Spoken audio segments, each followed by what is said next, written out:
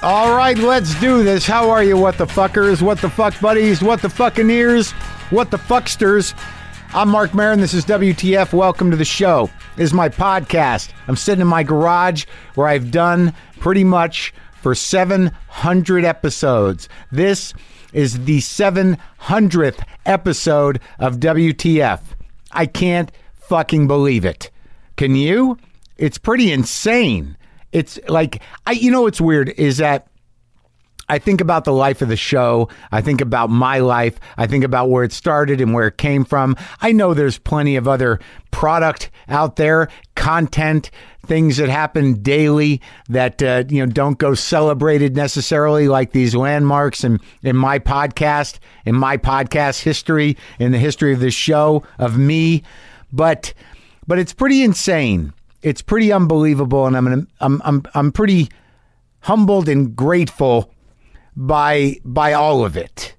And today is a very special episode, although the people who were on today's show had no idea it was a 700th episode. This is the first sort of 100th marker that we didn't necessarily make a big deal out of, because we do the show. We like to do the show. I'm talking we. My producer and business partner, Brendan McDonald, who is equally as responsible for this show.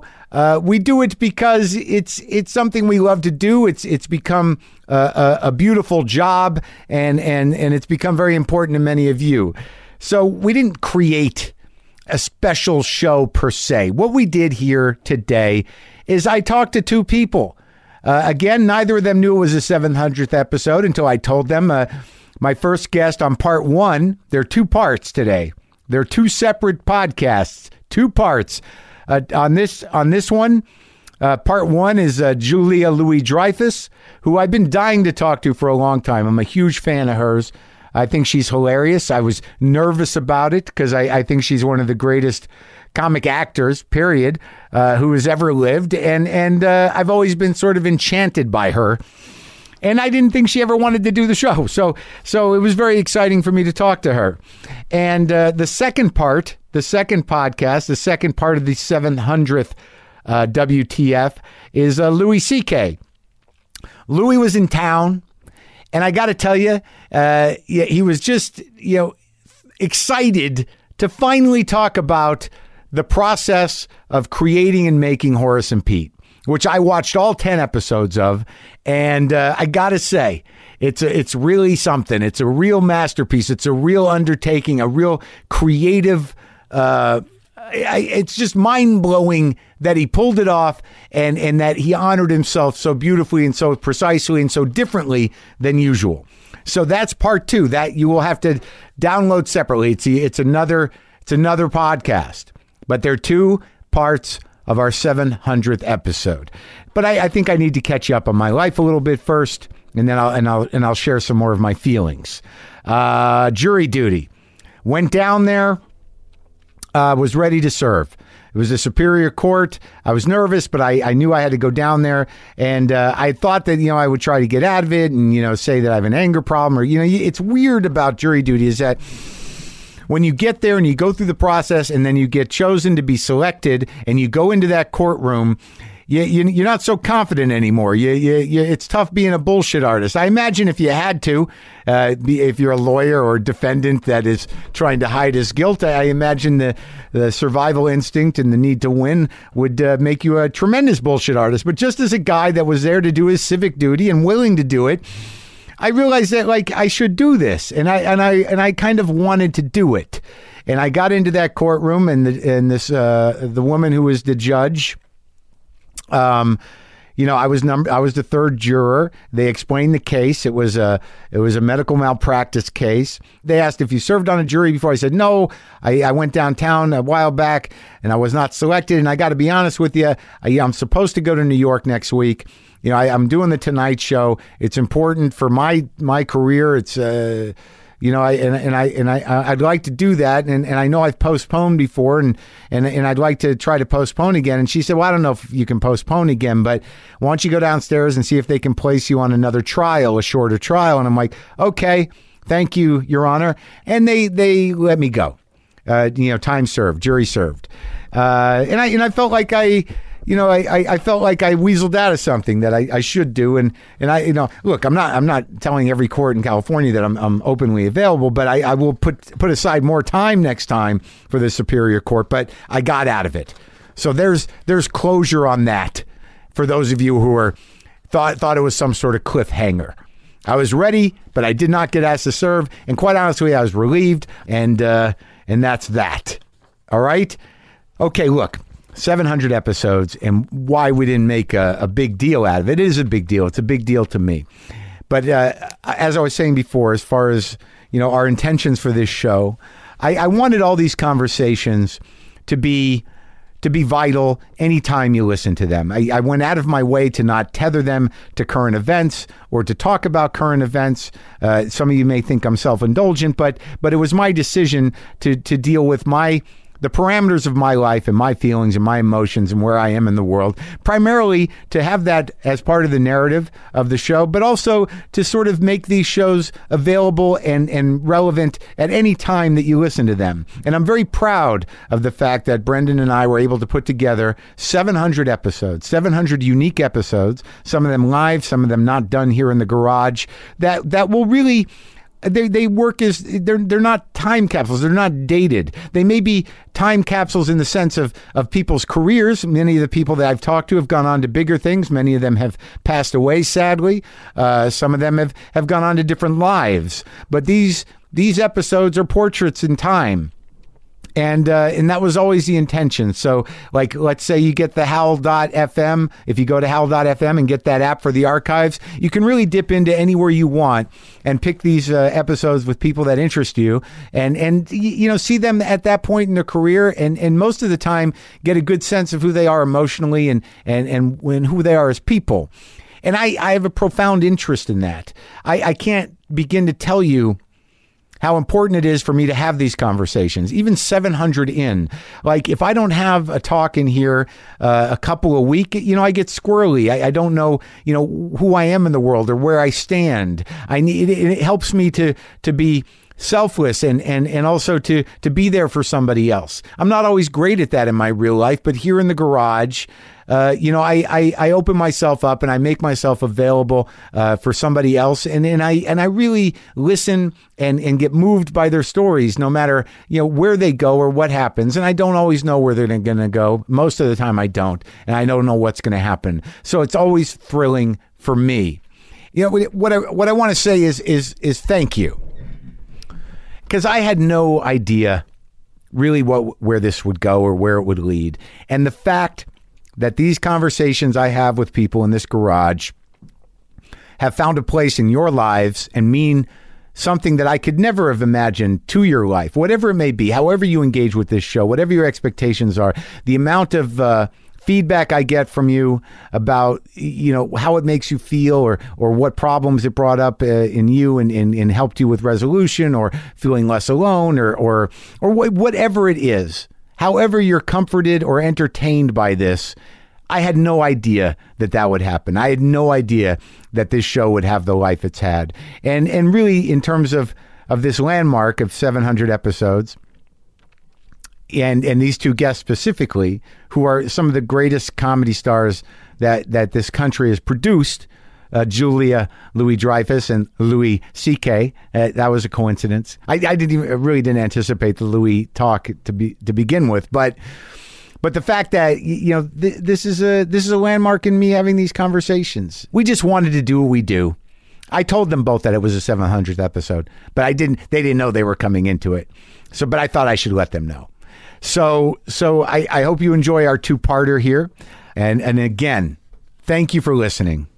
I am genuinely not only grateful, but proud of this show and proud that we pulled it together out of nothing but the desire to have these conversations and the will to do them consistently and evolve as people. Who am I talking to? All of us. Who am I talking about? All of us. I don't know. Too much coffee. All right. If you don't watch Veep, it's the new season starts this Sunday night. If you do watch it, I'm sure you're very excited. If you don't, you should catch up. This is me and Julia Louis-Dreyfus.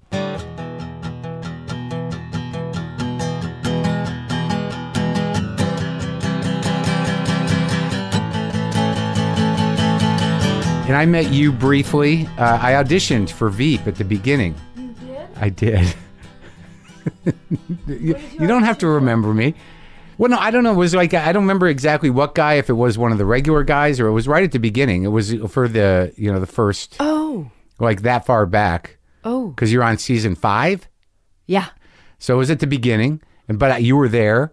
And, the creator was there. What's his name again? Armando. Yeah, they were all there. And it was just a couple of lines.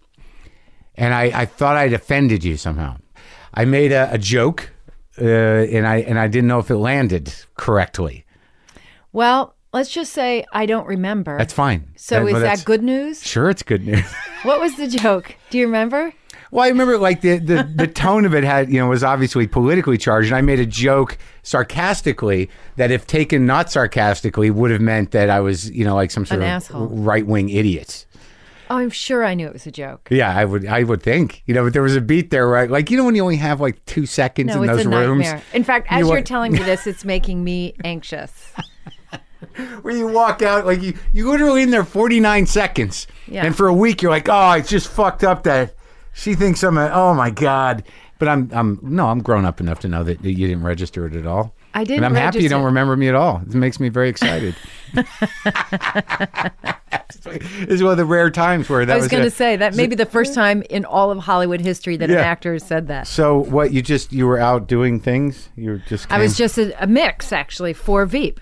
So when does the new season start? I think we're putting this up the day or right there. Oh, really? You're the 700th episode. It may not mean anything to you, but it's that is actually very significant.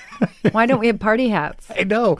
Well, I'm serious. We should be celebrating. Yeah, 700. Yeah, this is you're the celebratory guest. I didn't know if I was going to tell you, but I think you should know that there's no pressure.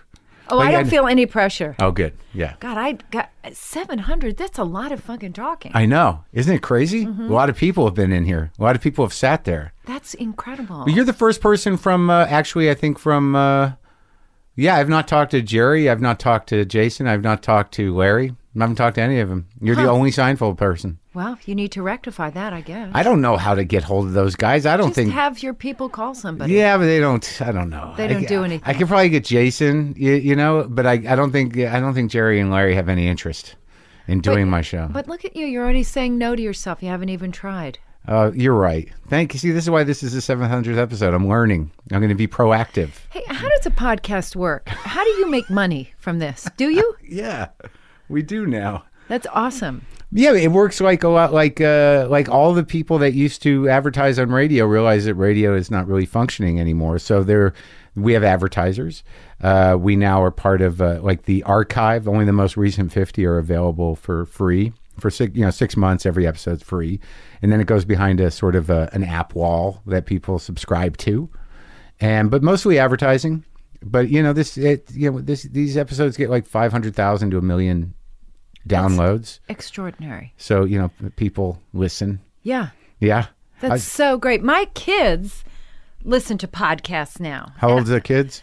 18 and 23. Well, they're big. Yeah. And so, but it's funny because it's almost like a throwback to old-timey radio. Sure. Yeah. And they're telling me what podcasts to listen to and et cetera, did I make the list or no? Yeah, you did. Okay.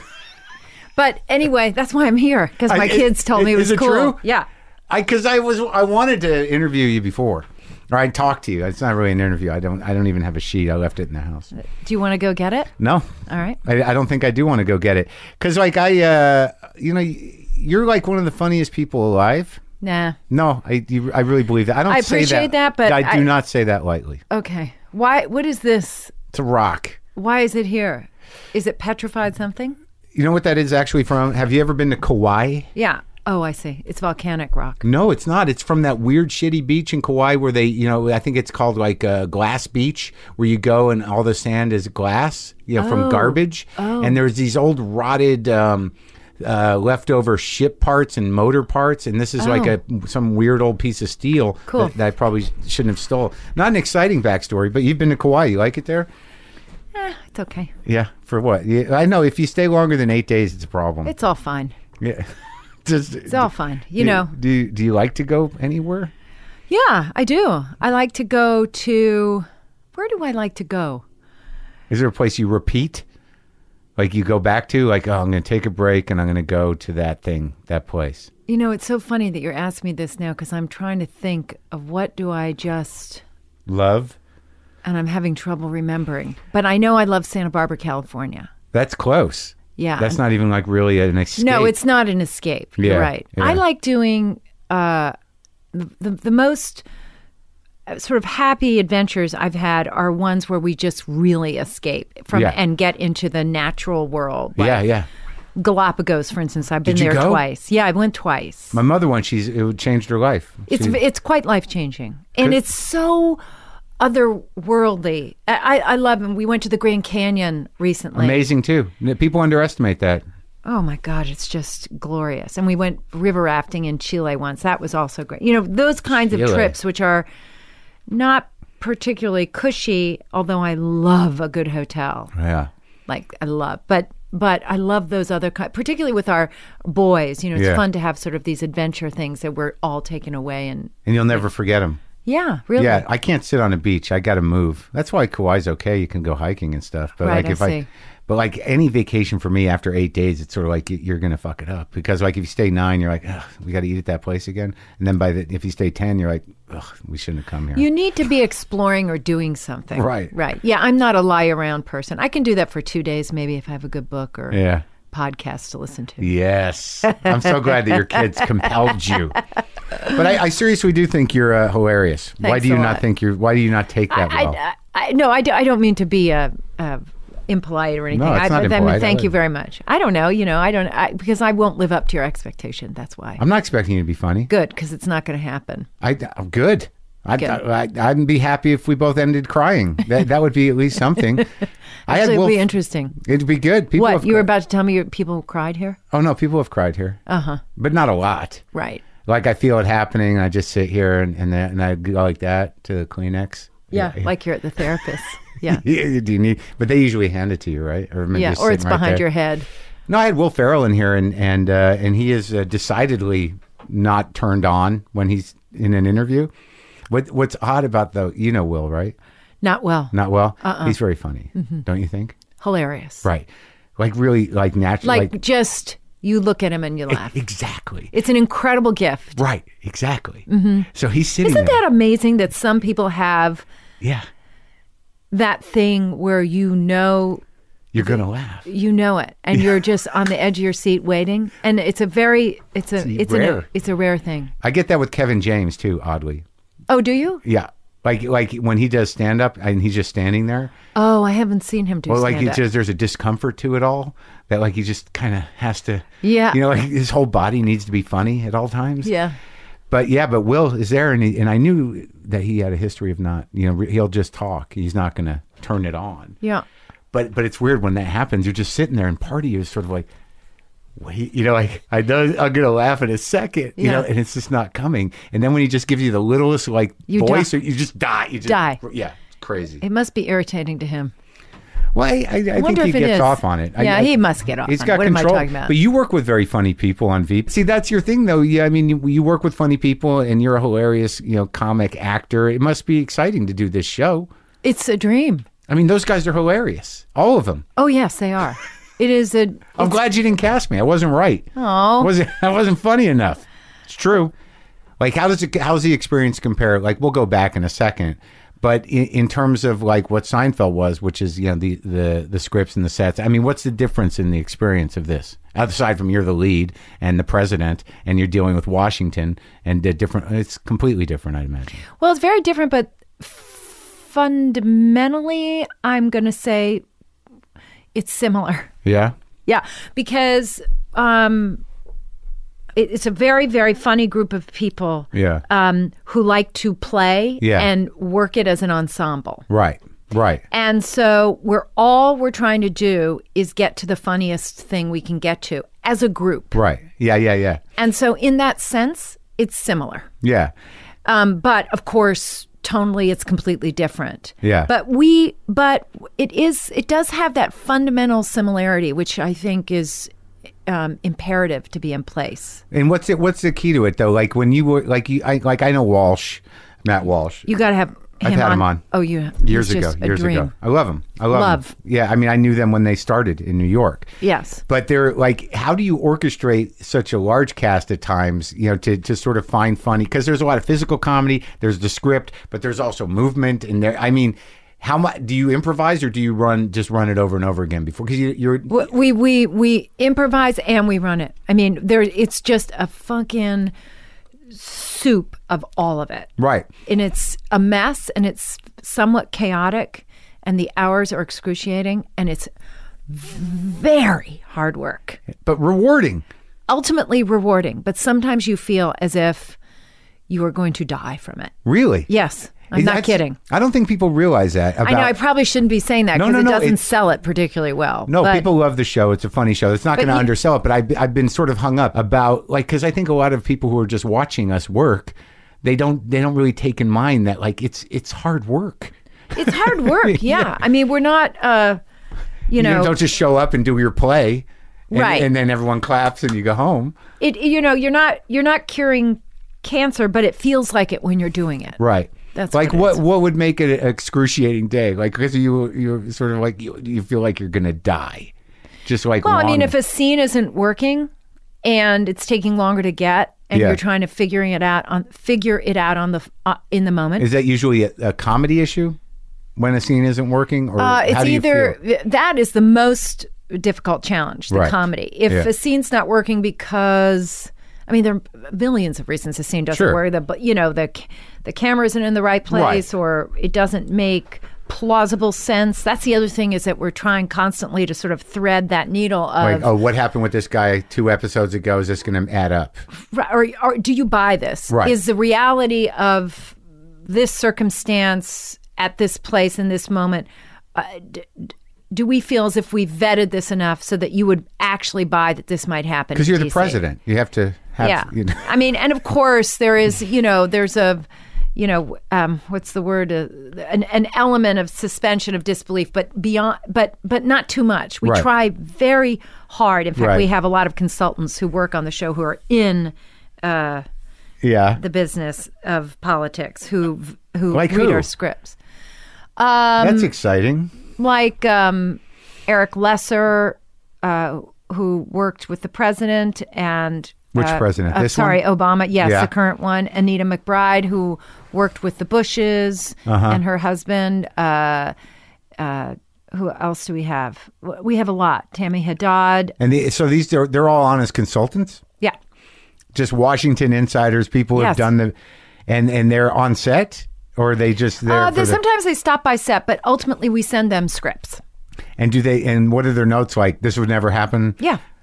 Or if you want to do this, you have to have this in place. Or no, Secret Service would be with her at this point. Or really? Yes. So you want that authenticity, you have to have it. Oh, yeah. And what's the reaction from Washington people to the show? Pretty positive.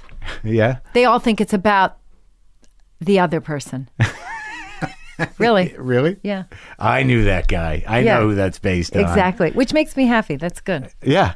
And how were you brought into it originally? Like Armando Iannucci did the, what was it called? The Loop? What was it? He did a series called The Thick of It in the UK, which is an incredibly fabulous series. I hadn't seen that, but I had seen In the Loop. Yeah, me too, right. My agent told me it was being developed at HBO, this unhappy vice president. I was like, ooh, yeah, I got to get on that action. Yeah. Yeah. I mean, you hear a female unhappy vice president. What more do you need to know? Yeah. I mean, that sounds like very ripe from comedy. And it was hilarious right from the get-go. Yeah, it's fun. I don't know. Like, I think that you've done an amazing thing in that a lot of people don't really survive a hit sitcom career-wise, in the sense that you're so identified. Yeah, it's tricky. Right? Yeah, it's tricky. And were you conscious of that? Yeah, but I didn't dwell on it. Uh-huh. Because New Adventures was great in the movie stuff. You were in. I liked it. I thought it was fun. Yeah, I don't know how to read your look. I don't know if that was. No. It was good. No. I actually have a lot of love for that show. No kidding. I really do. And what? Oh, you were in Deconstructing Harry. Oh yeah. What? Was that not a good experience? Well, it was. Yeah, no, it was. It was funny. It was. Here's the thing. Years and years ago, I was hired. This is back when I was on SNL, so it had to have been like 84, right?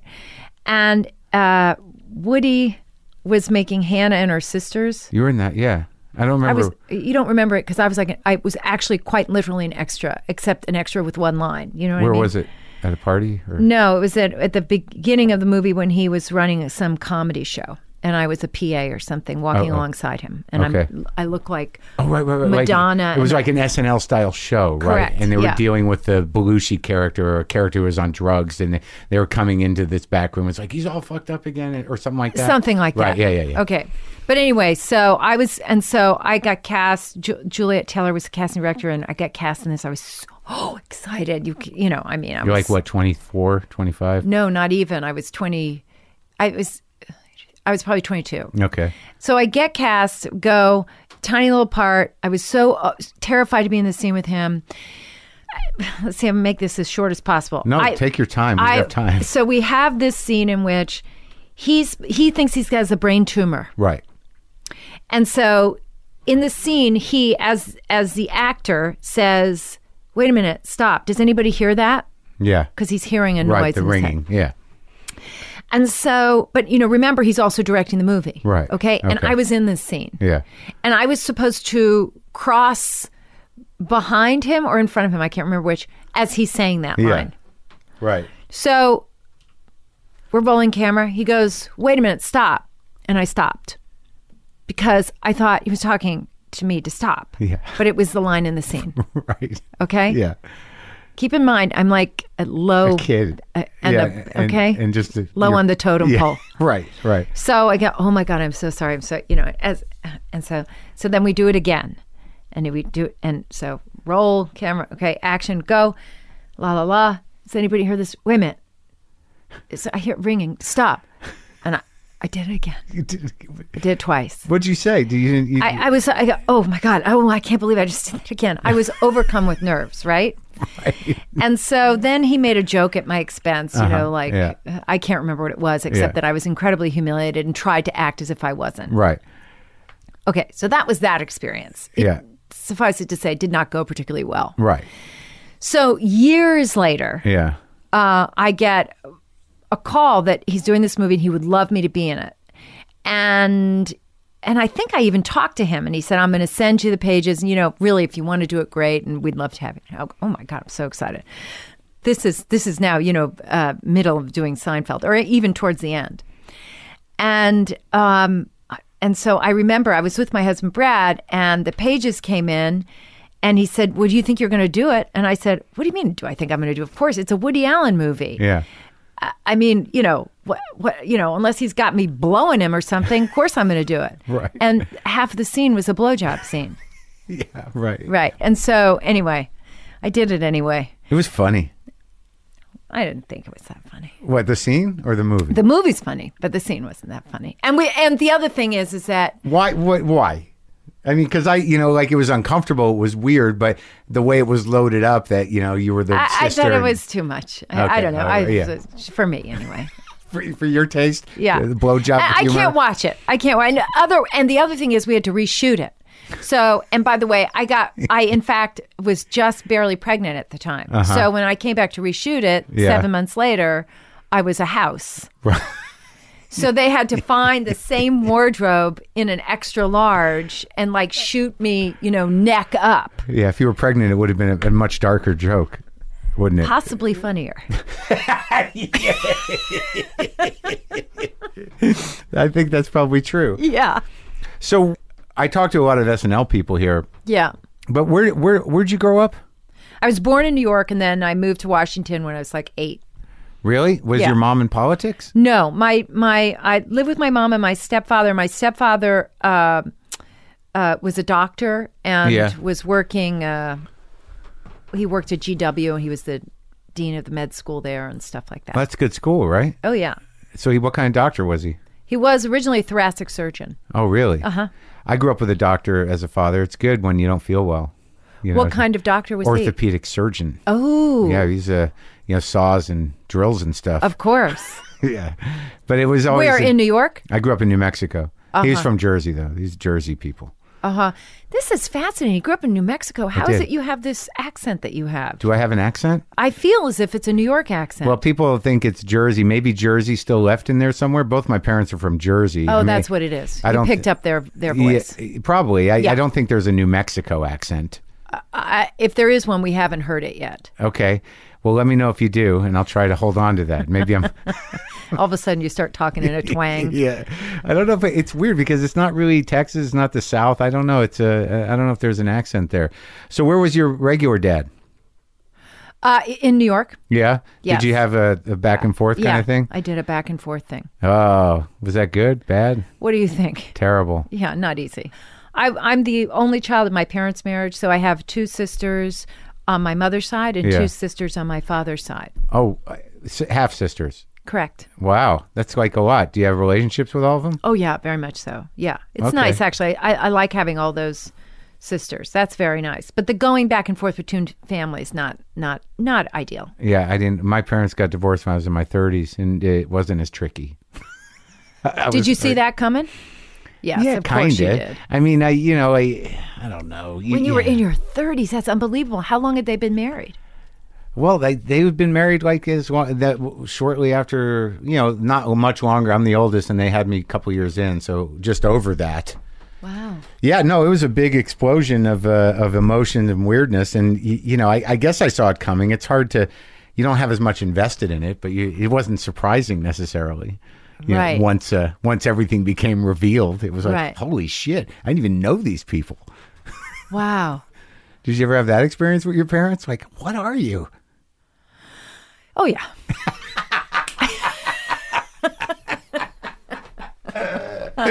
Like recently, it sounds like last week. So growing up, what were you doing? I was just a girl going to school. I always wanted to act. I mean, I don't know how you felt, but I always felt like I really wanted to do it. Kids want to do something. That's one of the things they want to do. That was the only thing that was interesting to me. Do you know why it was interesting to you?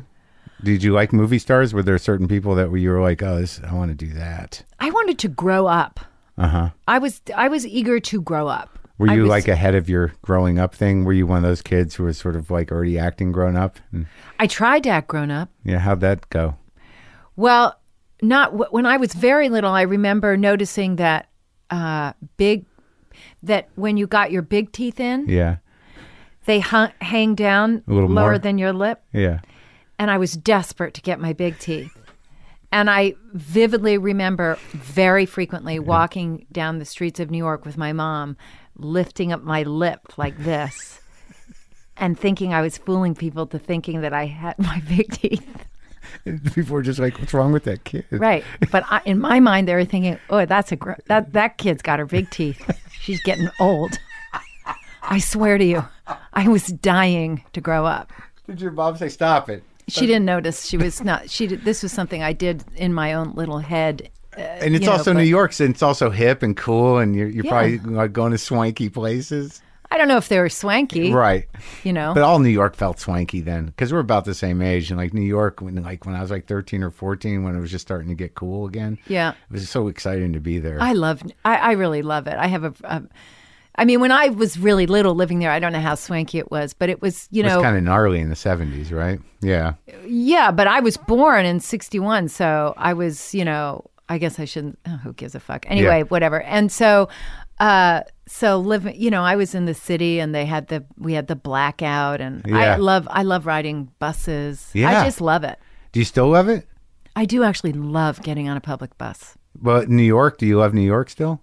Yeah. I wish it wasn't so expensive, and I don't know who lives there now. Crowded, very rich people. It's weird, man. You just need so much money. But also, like, the whole flavor of the city, it's like not what it used to be. Like, I lived on the Lower East Side for a couple of years, and then around 3rd and 16th for a couple of years, and it was in the mid 80s even. And now you go to the Lower East Side, it's like there's no like grit or menace or like sense that like all kinds of people live in New York anymore. It's just, it feels like a vacation. Like Europeans are using it as a vacation island. Because I think it is. Yeah. So like, what about Central Park? Can we even talk about that? What happened? It's glorious. It's good. And now. when I mean, you could not cross Central Park past right. What? 3 o'clock in the afternoon, you would get hurt. Yeah. You didn't know who was hiding. Yeah. Because there were people hiding. Really functions as a reprieve now. I read a book about Central Park once and the whole idea of it, and it kind of changed my life. Really? Well, yeah. In what sense? Well, you had these new cities when New York was growing. There was this idea that, a lot of people were moving from the country, so they had to bring some element of that to balance the city. So it was actually built for a purpose to have that sort of pastoral reprieve that functioned in light of city life. Let me tell you something. That's so goddamn genius, and I wish they'd done it here. Right? In Los Angeles. It's genius. The Japanese call it forest bathing. Oh, they do? Mm-hmm. And it's important. It's really important. It is important for the emotional, mental health. Yeah, I agree with you. So what happens? So you graduate college? No, because I went to Northwestern. You got your teeth. My big teeth came in. Yeah. See? Yeah. My big teeth came in, and then I went to Northwestern. Yeah. And then I got hired to do Saturday Night Live after my junior year in college. So I came to New York. So I didn't, in fact, actually graduate, but I very happily got an honorary degree later. They gave it to you? Oh, they gave it to me, and I fucking framed that thing, and it's up. Yeah, you deserved it. You did enough work. I don't know if I deserved it, but let's just say I framed it. What was it an honorary degree in? I can't remember. I'm not that smart. You okay in the chair? What's going on? I'm trying to get comfortable. I'm sorry. This cushion is driving me nuts. Do you want to take it off? No, it's fine. This is the first time that's happened in 700 episodes. Well, see? That people That's part of the celebration. You're going to fidget angrily? Yeah, exactly. I'll get a new chair. You might want to think about it. Okay, I will. You know who didn't complain? The president. Yeah, that's what I wanted to ask you. The president didn't complain about the chair. He has better manners than I. Uh-huh. When he came, they had to shut down this whole goddamn neighborhood, right? Yeah, well, yeah. Well, they had to clear it of cars. No one could park around here for a day or two. Were your neighbors pissed? No, yeah, everyone was excited. The one neighbors that were uncomfortable, they were like, "We're getting out of here." Oh, really? I thought they thought it was going to be, a drone target. Yeah. I don't know what was going to happen, but no, we asked him if we could put snipers up there, and and he was good, and it was it was a very exciting day that I talk about a lot. I think people are now listening to my podcast thinking like, how long before he mentions the president? Well, just cut this out then. Do you edit these things? Sure. All right. But we're not going to edit the chair business. That stays. Make me look like an asshole. No, I like you. All right, so wait. So you just how does SNL see you? What are you doing? Are you doing a stage show? work? I was doing a stage. Yes. What did you go to school for? Theater. Okay. And so but while I was there, I also did work outside of school, and I did Second City for a while, and I also... Were you in the cast? I was in the touring company. You were in the touring company? Yeah. For what, a summer? I don't during my junior year, actually. I did that while I was going to school. On weekends, or it must have been... Uh-oh. Is the drone coming? No, but that looked like a big helicopter, like a president helicopter. Is he in town today? Maybe he's coming back over. Did you tell him you were going to be here? What day is it? It's Tuesday. He might be in town. Really? Yeah, because I think he's coming to town this week because I know there's a fundraiser. Huh. Because that wasn't a police helicopter. That was a big helicopter. Wouldn't it be amazing if he just walked in here right now? It'd be hilarious. Oh, my God. It would be the best podcast. It would. It would be amazing. I just let you guys talk. Have you met him? Of course. Does he watch Veep? I think he does a little bit. Or he sees pieces of it. Where'd you meet him? I've met him at a couple of times. I met him at the White House, and I met him at a fundraiser before he was even the nominee. It was back in 2000. When he was a senator? Yeah. Uh-huh. Yeah. And what did you feel then? Did you feel like, oh, this guy's cool? Yeah. Yeah. Right? And by the way, he's my age, so yeah, a contemporary. Wild, right? Right? Yeah. Like the president's just this guy. He's a couple years older than me. He went to college down the street. I know it. Yeah. He talked to me. He's like, I can't believe I'm back in this neighborhood. Yeah. It's a great neighborhood. Yeah, I like it. So, all right. So the touring company, who was in the touring company with you? I can't remember, but I did the touring company, but for a while, but more importantly, I was in this with this other company called the Practical Theater Company that was started by some college buddies of mine, including my now husband. Then you knew him that long? Yeah. Brad Hall, and it was called Practical Theater Company. And we had this big hit show in Chicago, and it really was a big hit. What was it? It was called the Practical Theater Company's Golden 50th Anniversary Jubilee. Mm-hmm. And which was a sketch big show? Yeah. And so we'd gotten rave reviews, and all these people were coming to see it, blah, blah, blah, blah, and this is over the summer. And unbeknownst to us, one night there were producers of SNL were in the audience watching the show. Good. It's lucky you didn't know. Yeah, I know. And they came backstage and they offered us jobs on the show. Who? You and Brad? Me and Brad and Gary Kroger and Paul Barras. They offered him a job as a writer on the show. Gary Kroger, what happened to that guy? He's in Iowa now, and he's actually running for Congress. Oh, really? Yes. Yeah. And for the good team? Yeah. Okay. So you didn't finish school, and you told them, like, I got to go be on SNL. And were you a fan of SNL at that point? Did you like? I wasn't really at that moment. I wasn't really watching it. Right. But I had been, because when SNL started, I was in junior high and high school when it actually began. Right, like in the 70s. Yeah. And so it was great. It was the show for my generation. Yeah, and you had to stay up to watch up, it. Stay home. Or put in a tape to VCR it to if you tape could figure that out. But you couldn't, so you stayed up. And anyway, you were 15, so staying up till 1 o'clock in the morning was like, who cares? And your parents would let you. I remember I had to watch it where my parents' door was shut and I couldn't turn it up too loud so I wouldn't wake them up. Yeah. And watch SNL. Oh, God, it was unbelievable, right? And they spoke to us, and it was so irreverent. It was great. And there's nothing like it on television, don't you think? Yeah, just Chevy and John. You'd lock into your people. Like, who was you? That's right. Who'd you like? I like Jane. Yeah? She was great. She was amazing. So funny. Yeah. And Gilda. Yeah. And Bill Murray. Yeah, he was a little later, but great. Oh, my God, so funny. It was an amazing show. Do you know Bill Murray? I do know him. I've met him a couple times. We did a play reading long ago. How was that? Do you still get that thing when you meet these people where you're like, it's a fan thing? With Bill, it's funny. I feel kinship with him. So in a way, like as an alum? Perhaps, but also just sort of when we did this reading, I'm telling you, it was years ago. Actually, it was an Arthur Miller play. Arthur Miller was still alive. I wonder what that was. Like a new one? Yes, I want to say it was called Resurrection. Mm-hmm.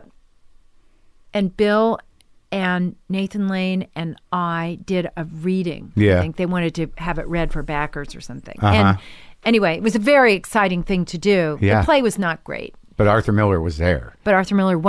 Yeah. And so we got to do that and work on it for 48 hours. That was really fun. Uh-huh. But I don't know. How did I go on that tangent? But anyway. We're just talking about the first SNL. So you were a fan when you were in junior high, but you hadn't been watching. Yeah. And it was a different regime running the show because Lauren was not there. You were in that weird window. You're the only person I've talked to, I think, that, like, because I got obsessed with Lorne Michaels because I had a failed audition with him. Oh. And it was the theme of this podcast for about 600 and some odd episodes. And then I got to interview Lorne. Like, I went to his office and got closure. How did that work? Can you explain to me the closure? You could listen to it. No, just tell me really quick. Well, I had, my experience of what he did in that when I met with him, like they'd come to see me at a comedy club and then they had me do a screen test in the studio and then I met with Lorne And I thought I blew it for very peculiar reasons, and I thought his intentions were different than what they turned out to be. Like, I was involved with alternative comedy at that time downtown, and he said, the best part of the interview was really, like, I got paranoid that I took a candy, and that was part of a test, and like I was a little high. So what he said, like, there was an article on the comedy thing I was involved with in the New York Times, about alternative comedy on Lower East Side. And when I got in to see Lauren, he goes, I don't know what you think you're doing below 14th Street, but it doesn't mean anything. So I thought he literally brought me up there to sort of teach me some sort of lesson. And when the whole first part of the interview with him was me trying to, go beat for beat from my memory of this thing with him. Oh. And when I told him that line, he looked at me and goes, I was trying to help you. How does that help? Well, he's basically, it's not show business. Like, you're not, it's not, you're not going anywhere in that thing. Like it was, like, I thought he was just trying to, like, you stupid, but he wasn't really. And according to him, in retrospect, I'm sure he wasn't festering on it his whole life. But oh my God, it was pretty great to meet him. And, yeah. Because, like, when you realize he's just this, he's rich and he's powerful and he's a show business mogul, but he's still a guy that goes to work every day. He's been walking that hallway for 40 years almost. Right. It's incredible. But so you got in this window. Who was in charge?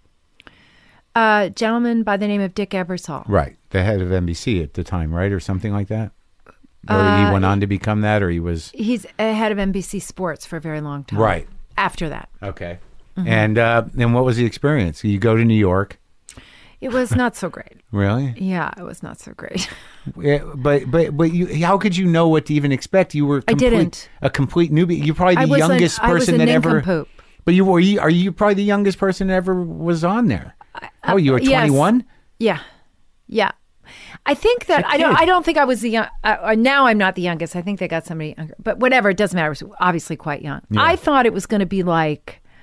I had stars in my eyes, and I thought it was going to be like an ensemble. We all be working together and finding funny things to do, and it would be that fun. Kind of, it would be that. It would be right, like Veep, to be honest, right, or like Seinfeld to a certain extent. It or was like just a sketch show too. Yeah, like it was just everybody. Theater. Yeah, everybody. You're here to support. And that it was not that at all.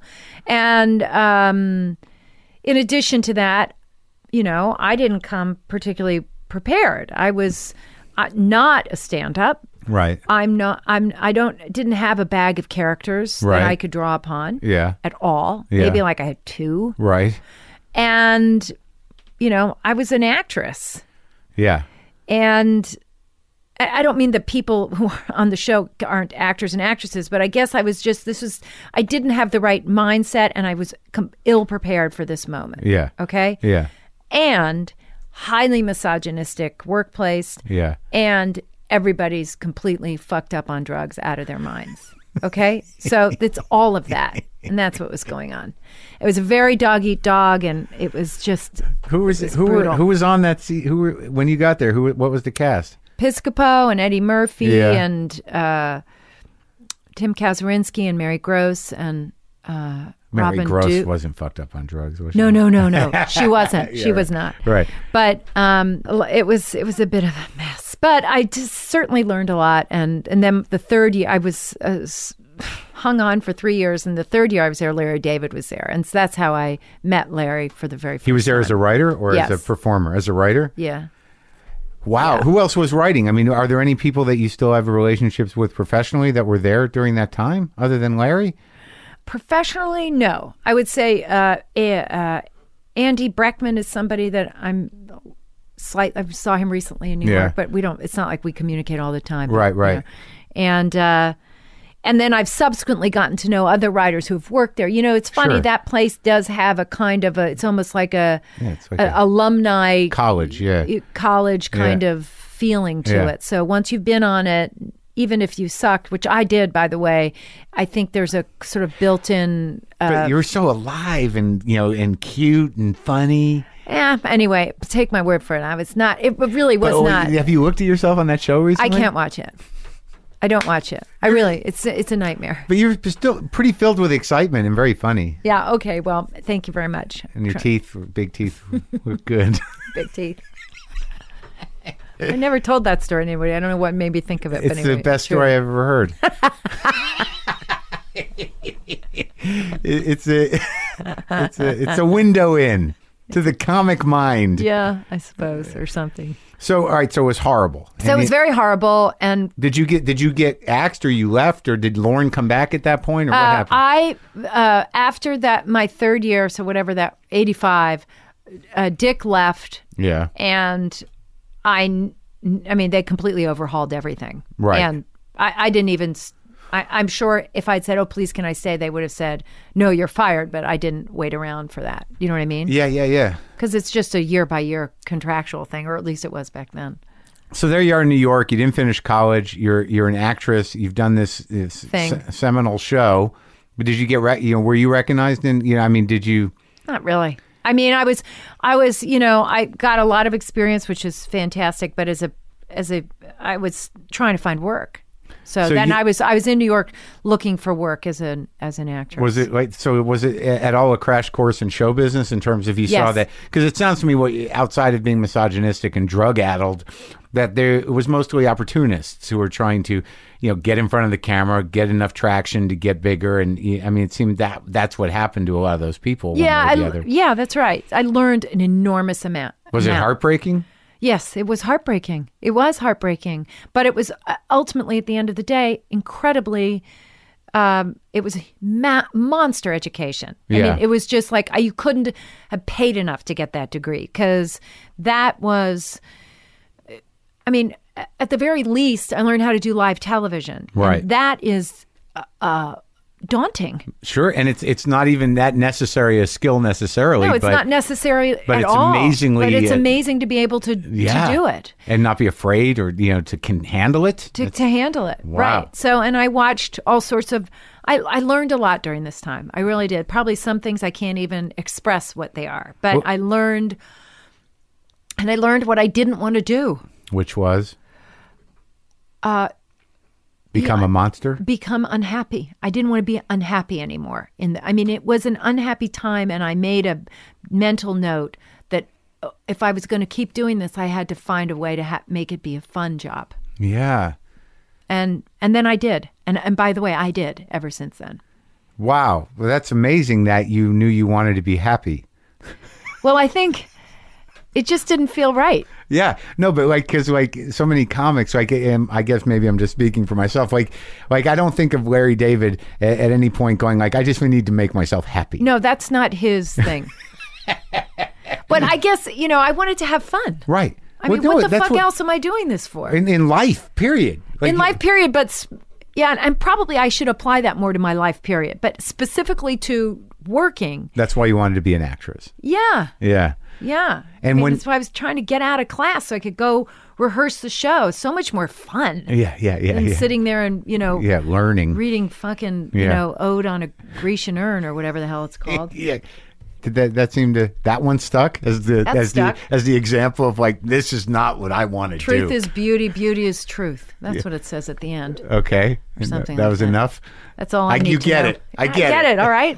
I got to go. Yeah. We got tech rehearsal. Oh, my God. So when you were there, though, it must have been exciting to work with some of the hosts. Totally. Stevie Wonder came through.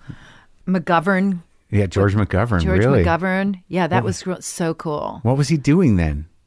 He wasn't running. It was later. No, he was trying to identify his brand. I don't know what he was doing. He just showed up, huh? He hosted.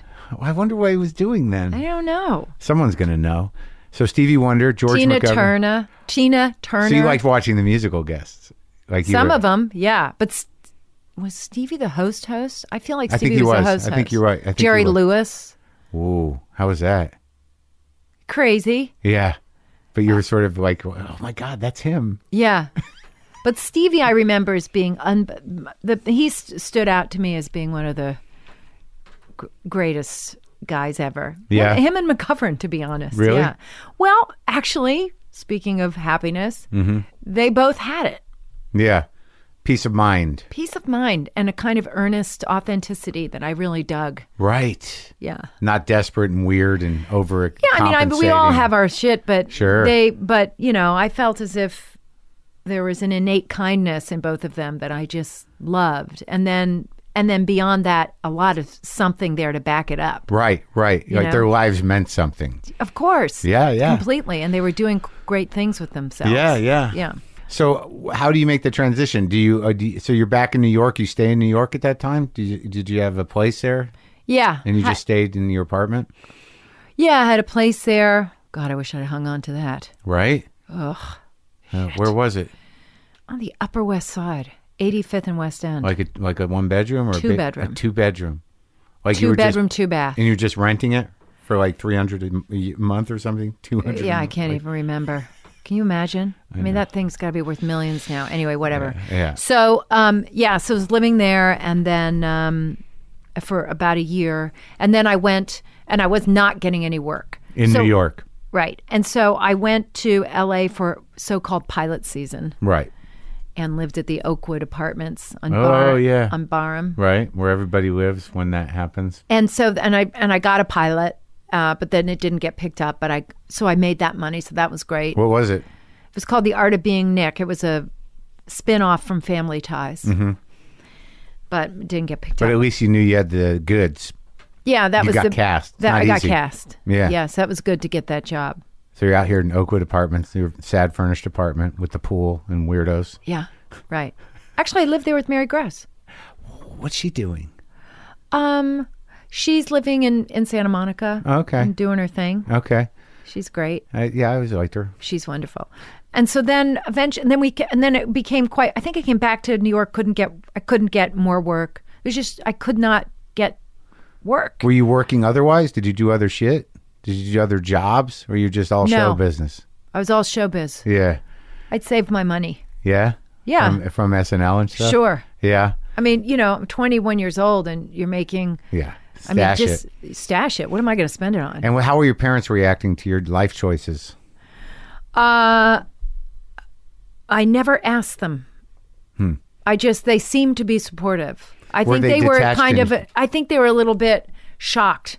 They must have been, right? Well, I imagine when you drop out of school to do a TV show, there was excitement mixed with fear. Probably, but I never asked them about any of it. I didn't even tell them. I didn't say, "Do you think I should do this?" I was like, "I'm doing this." Right.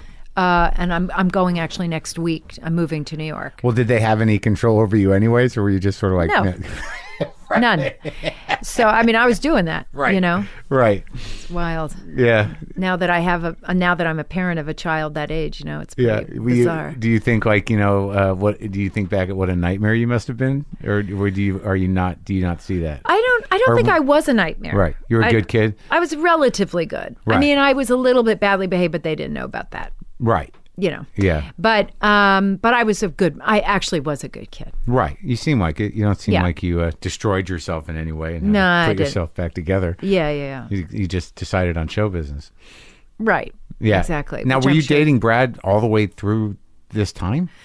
I was dating him from, my junior year of college on. Yeah. And that was the guy? That was the guy, yeah. And when did you get married? 87. Oh, so it's been a long time. Yeah. Wild, right? Congratulations. Thanks a million. You did it. Then I moved to California, and I did a series here for 2 years. Which one? It was called Day by Day. Oh, I didn't see it. Yeah, it's fine. Was it good? No, I don't think so. 1988. And so, anyway... But you're working, so that must have been great, though. It was great. And it was all at NBC. So that was all good, because then I was sort of starting to they knew me at NBC. Yeah. Okay? You were a funny chick. Yeah, funny-ish. Okay. But I actually was funny in this show. Yeah. And it's probably because I was better suited to play a part as opposed to try to come up with a bunch of different characters. Right. And then I got, actually, you know what? I got an overall deal.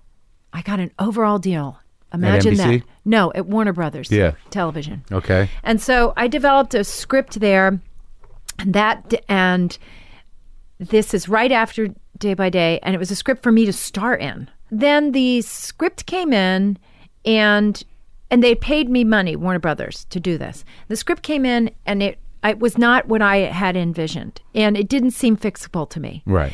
And so I said, I don't want to do it. I can't do it. And I had a window. There was a window in which I could pull out of this thing. Yeah. And then about 3 days later, or even maybe not, maybe like 2 days later, these 4 Seinfeld Chronicles scripts come to me, okay? Mm-hmm. From Larry. And I read them. And he sent them to you. Larry did. He remembered you, and you guys, were you maintaining a friendship? Or no, just, okay. But he just sent it. Right.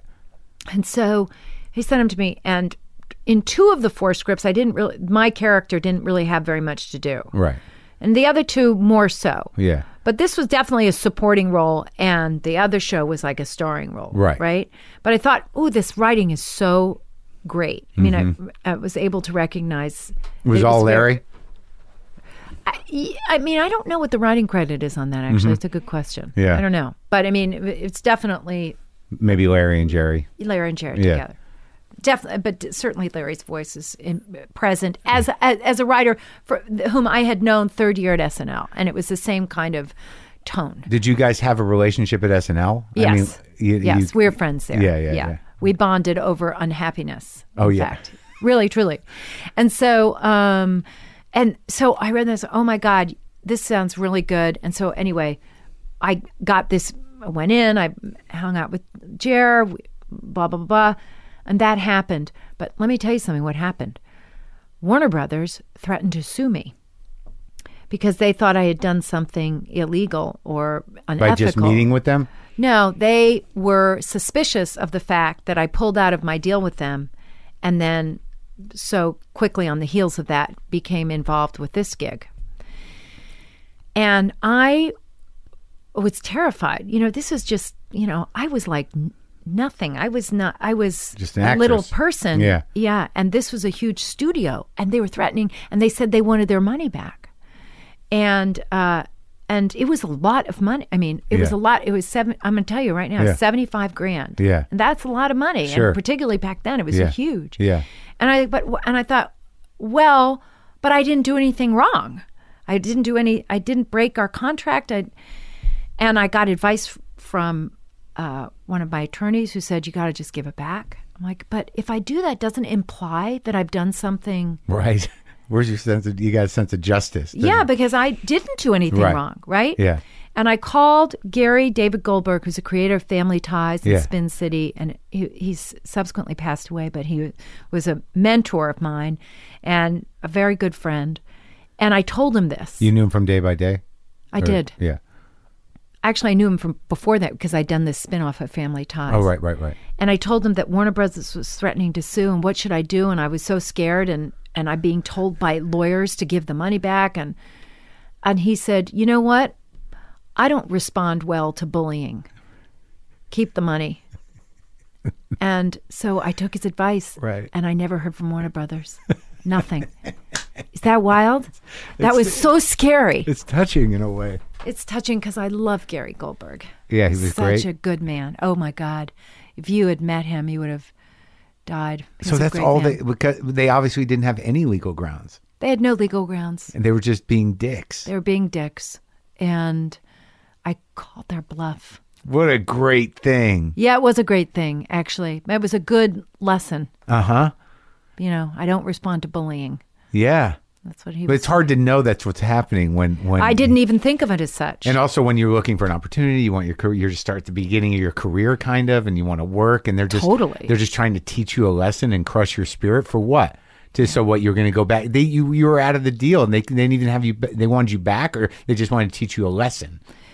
Who knows? That's great. Good for you. Ironically, I went back and worked for them years later. Isn't that so funny? In years what? and years. In Christine. Oh, that was Warner Brothers Television. Not the same crew. No, not the same regime. They were gone. Those executives. Bye-bye. Yeah.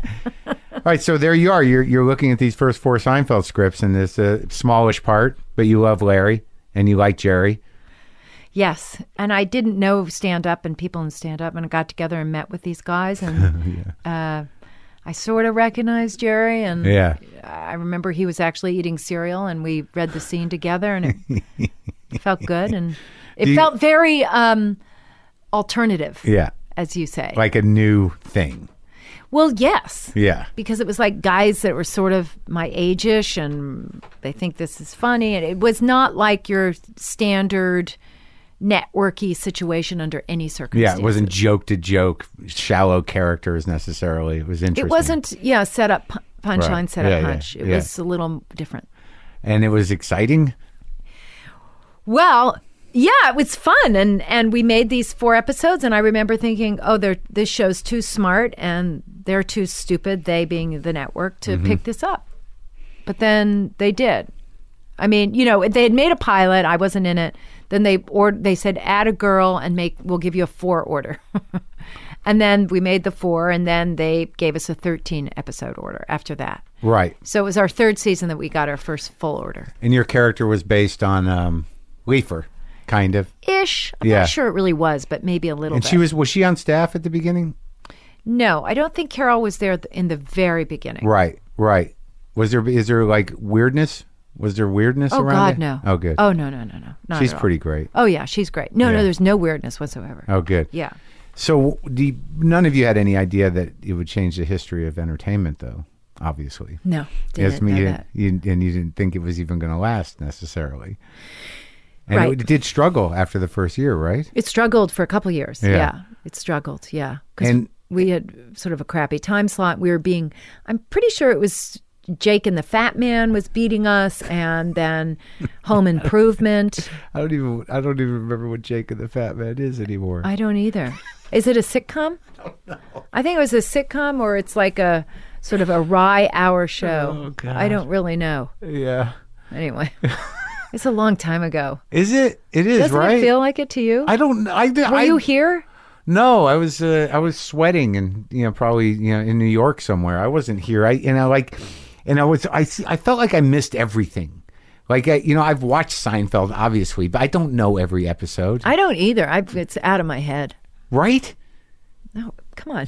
I know, because and when you do a show, when you actually are shooting a show, like when you're done shooting, it's like, all right, enough. It just goes away, kind of, doesn't it? Oh, I have to clear it. I mean, it's like, what's that called when you clear in a computer? You erase the hard drive or whatever? Yeah. That's what I have to do. Right. You intentionally do it, or it doesn't just happen? It just happens. Right. It's the weirdest thing. Like, I just got done shooting season 4 of the little show that I do, and I'm like, did that even happen? Like, because the work is so intense. It's like you're talking about with Veep. Like, you're exhausted. And then you go into like a post-traumatic stress almost. And then you do all the press for it.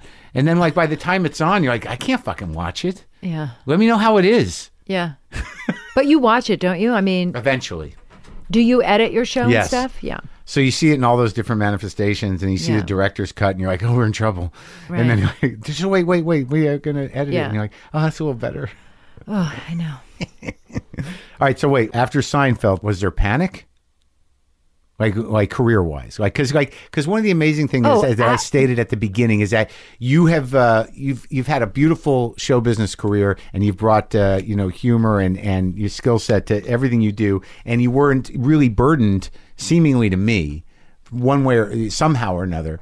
Like by the time you did New Adventures of Old Christine, I didn't watch it and go like, nah, it's not Seinfeld, or that's the girl from Seinfeld, or any of that shit. Right. I mean, you're your own thing. But I've always felt that about you. I don't know if you think that about you. I don't know how I think about that. Knowing how TV worked and knowing what you'd been through, and even though you had done all right for yourself and stashed some cash, were you concerned about your career? No, I wasn't, because I had 2 babies during this time. Yeah. When I was on Seinfeld, so I was.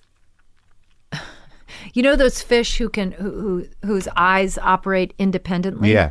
I was that. Right. I had one eye over there and my other eye was there. Kids, show business. Right. And then Seinfeld ended and both eyes went over into one kids. Direction. Yeah. Which was good. Which was great. How old were they when the show ended? 5 and 1. Oh, okay. So Just you were able thereabouts. to focus. Yeah. And it was because it was very challenging to... Do you have kids? No. Challenging to balance Sure. having those boys and going to work. And did you not necessarily want to be one of those people that just hired somebody to manage your children forever? No, that's not in my makeup. But Yeah. I mean, but by the way, I don't disparage people who do that. And I also have a woman still who I work with to this day who is on board, who helped us in our house. It was Sure. the most kind and giving person. But you wanted to have a relationship with your children. I was having children not just to like have them and look at them from afar. Right. To like to engage with them. Right. So. Did you grow up with that? Grow up with what?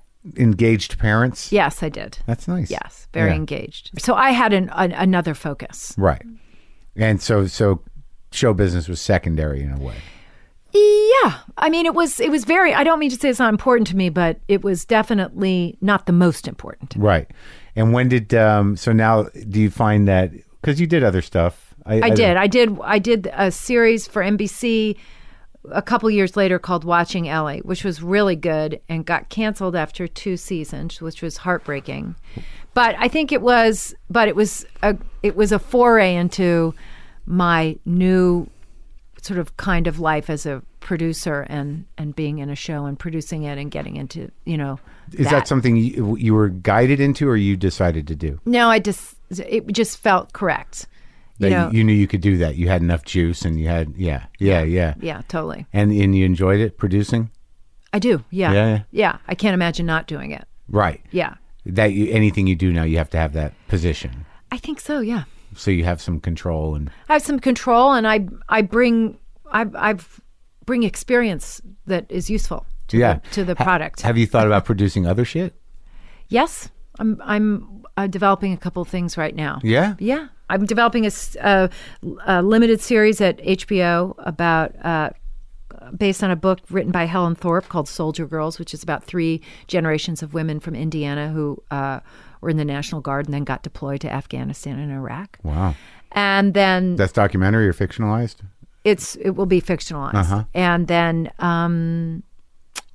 then the other thing is that I'm developing at Fox Searchlight this movie called Force Majeure. It's a film that came out a couple years ago, Swedish film. Oh, okay. And so we're developing that over there. So those are my 2 projects right now. Well, that's exciting. Yeah, we'll see. What are you eating, Tums? No, nicotine lozenges. Oh, how long have you not smoked? Over a decade. How often do you eat those? A lot. You and Matt Walsh. Does he do it too? Yeah, except he's trying to get off of it. So is he on the gum or the lozenges? He was on the gum, then he tried to get off of it. And when we were last working together very recently, he was into lollipops. I don't know where he stands today, but he's about a bag of lollipops. It's a tough one to kick, the nicotine. Yeah. It feels good. Well, so then don't kick it. Yeah, that's where I'm at. It's been 10 years on these dumb things. Is it bad for you, do you think? Probably somehow, but not as bad as smoking. And I don't think it's that bad. So who cares? Exactly. All right, so good. We're almost almost through this bullshit. No, it's not. I'm being just a little. I'm projecting that you want to be done with it. No. It's fine. Did a lot of voiceover work. You did Arrested Development, a few episodes of that. That's fun, right? That was really fun. Is that where you met Tony? Tony? Well, here's the thing. Both of us have no memory of meeting each other. And in fact, we were asked in an interview once, did we ever work together? And we said, well, we were on the same show, but we never worked together. And then, 2 years later, somebody sends a still, and we actually had a scene together, and neither of us remembered. So, talk about erasing a hard drive. He's a very unique comic thing. Oh, I'll say. He's somebody you should have in here. Yeah, I'd like to. Yeah, you should. Is he a good talker? Yeah, totally. He's really interesting, and he's a very nice man. He seems interesting. Yeah. What when you work with somebody like that, because he seems very in it at all times and very I don't know what's his acting style. I mean, how does he prepare? What is it about him? I mean, I know it's a vague question. I don't know how to answer. You do so many scenes with him, and he's so specifically, your shadow. And I think we feel very much like dance partners. Oh yeah, yeah. Very in sync with one another. Was that right away or did that evolve? Almost right away. I could tell right away that was going to work. Uh-huh. I knew it. Yeah. It's a great character, that guy. Incredible, right? Yes. Somebody, a friend of mine who was an actor, likened it to a vine that's growing on a trellis. The relationship? Yeah. That's very good. Yeah. Now, and you did that sketch for Amy's show, Schumer, and you're supportive of young, funny ladies. Do you find in general? Do I find if I'm supportive? Yes, I am supportive. I love funny ladies. Right? There needs to be more. Yeah, I love funny women. Who, outside, have you seen Maria Bamford? Do you know her? No. You should know her. Oh, okay. Yeah. What Yeah, is she? Is she an actress or a stand-up? She's a stand-up, but she's like a unique kind of savant-like stand-up. She just did a show of her own with Mitchell Hurwitz. Oh, excuse me. I know who she is. She did the show in her house for her parents. Yes. I think she's unbelievable. Right? Sorry, I didn't know her name. Yeah, that's her name. I think she's unbelievable. Oh, good. And do you? I guess it's sort of a question I always wonder about. Like, do you socialize with Jerry and Larry? And Not really. isn't that weird? Does it strike you as odd? How about Jason? No, not very much. This is the saddest thing I've learned about show business over the 700 episodes, is that, like, as a fan of things, you like, part of you thinks like, oh, they hang out. No. Do you hang out with people you work with? I do not. Anybody? Not really. Who are your closest friends? At this point, long-standing, a guy who's a writer up in San Francisco, not a show business guy. Right. The novelist Sam Lipsyte is a very good friend of mine. I got a friend, old friend of mine, who's actually works in politics. He worked for Clinton and Obama. He's like a hardcore political guy, Jim Loftus.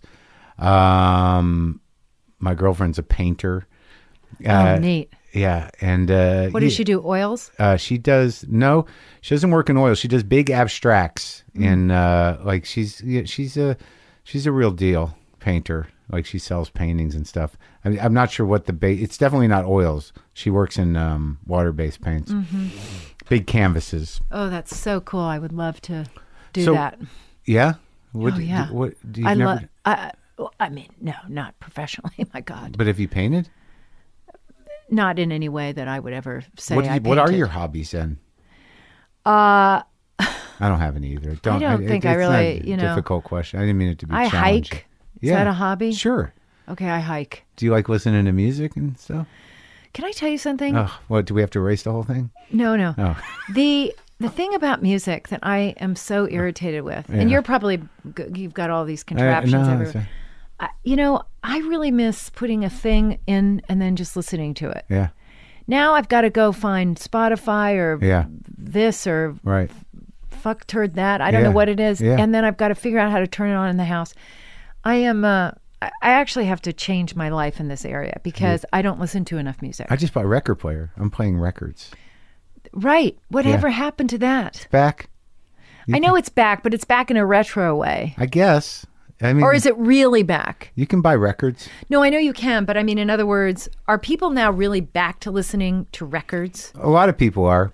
I mean, I know it seems like a fashion, but it actually does sound funny. It sounds really good, records, and there's also the ritual of it that we grew up with. There's still the act of playing records. I mean, one thing that could happen, if you went and bought a record player, within a week, I'm just judging, from what I know of you, you could get to a point where it's like, what am I doing with records? Yeah, I could see that happening.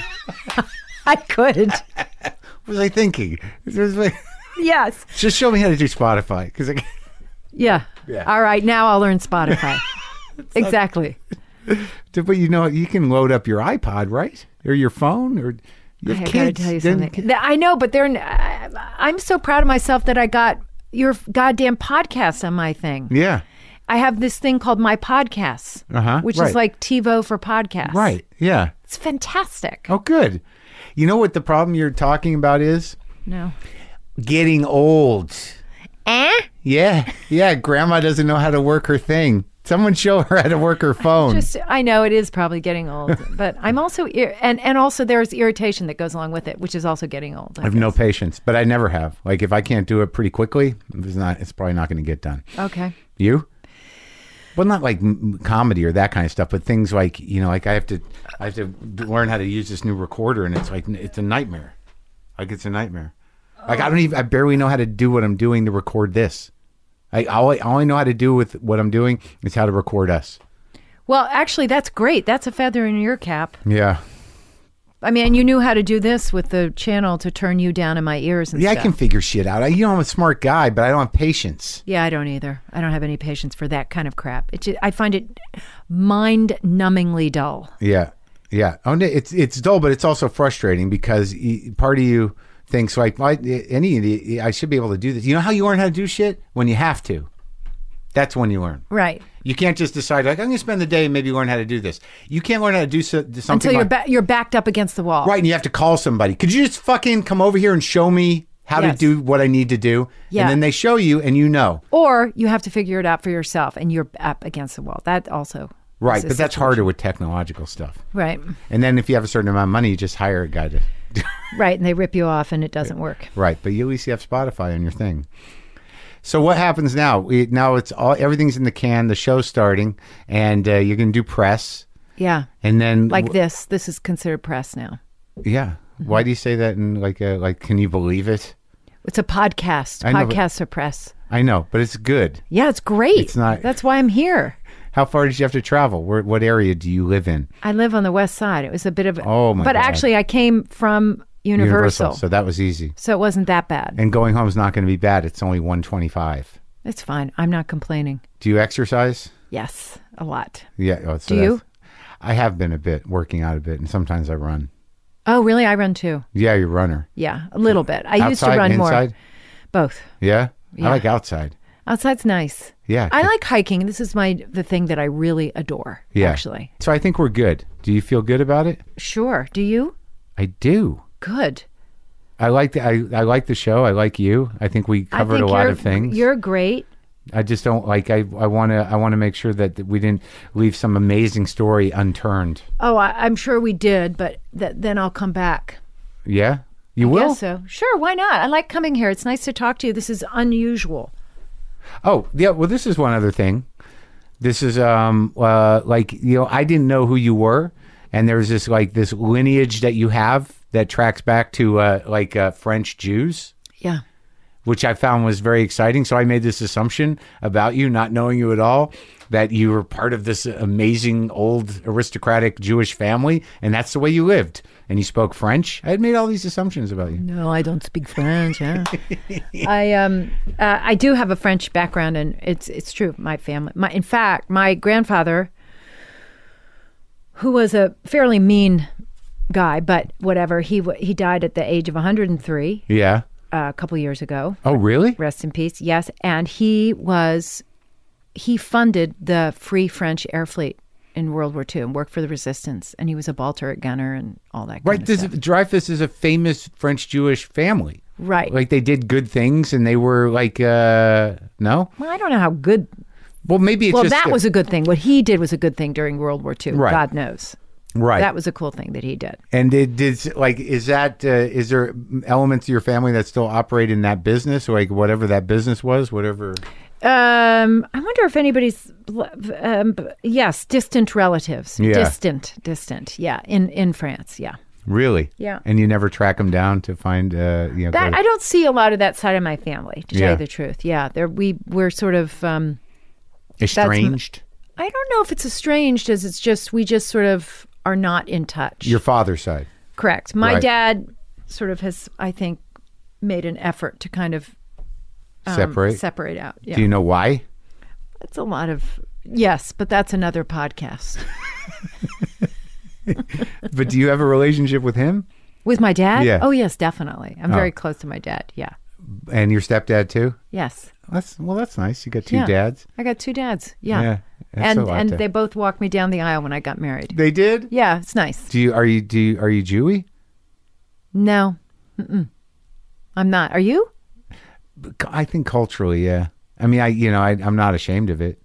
I'm okay with it. I didn't ask if you were ashamed. Well, it's just you hit a button. I don't do as much as I should. My brother got kind of Jewy, and it wanes in and out. And I was brought up conservative Jew. I don't go on holidays. I don't fast on Yom Kippur, but I talk a lot about Jews, and I identify with Jews. Right? Don't you? Yes. I mean, I do and I don't. I was not raised Jewish in any way. No, my mother's not Jewish. Okay. And my father's only half Jewish. Oh, really? Yes. His mother was Catholic and his father was Jewish. Huh. And so it wasn't laid on you. It wasn't laid on me, but in a way it might as well have been, because people just assume it, Right. I sort of look as if I'm Jewish, and I have a Jewish last name, and stuff like that. But so, and also from there's an aspect of it I think I've sort of I am. Well, yeah, you're on Seinfeld. Yeah, I was on Seinfeld. Yeah. That's more Jewy than most people. Yeah. Yeah, by osmosis. That's exactly right. All right. Thanks for talking. Thank you so much. This is really fun.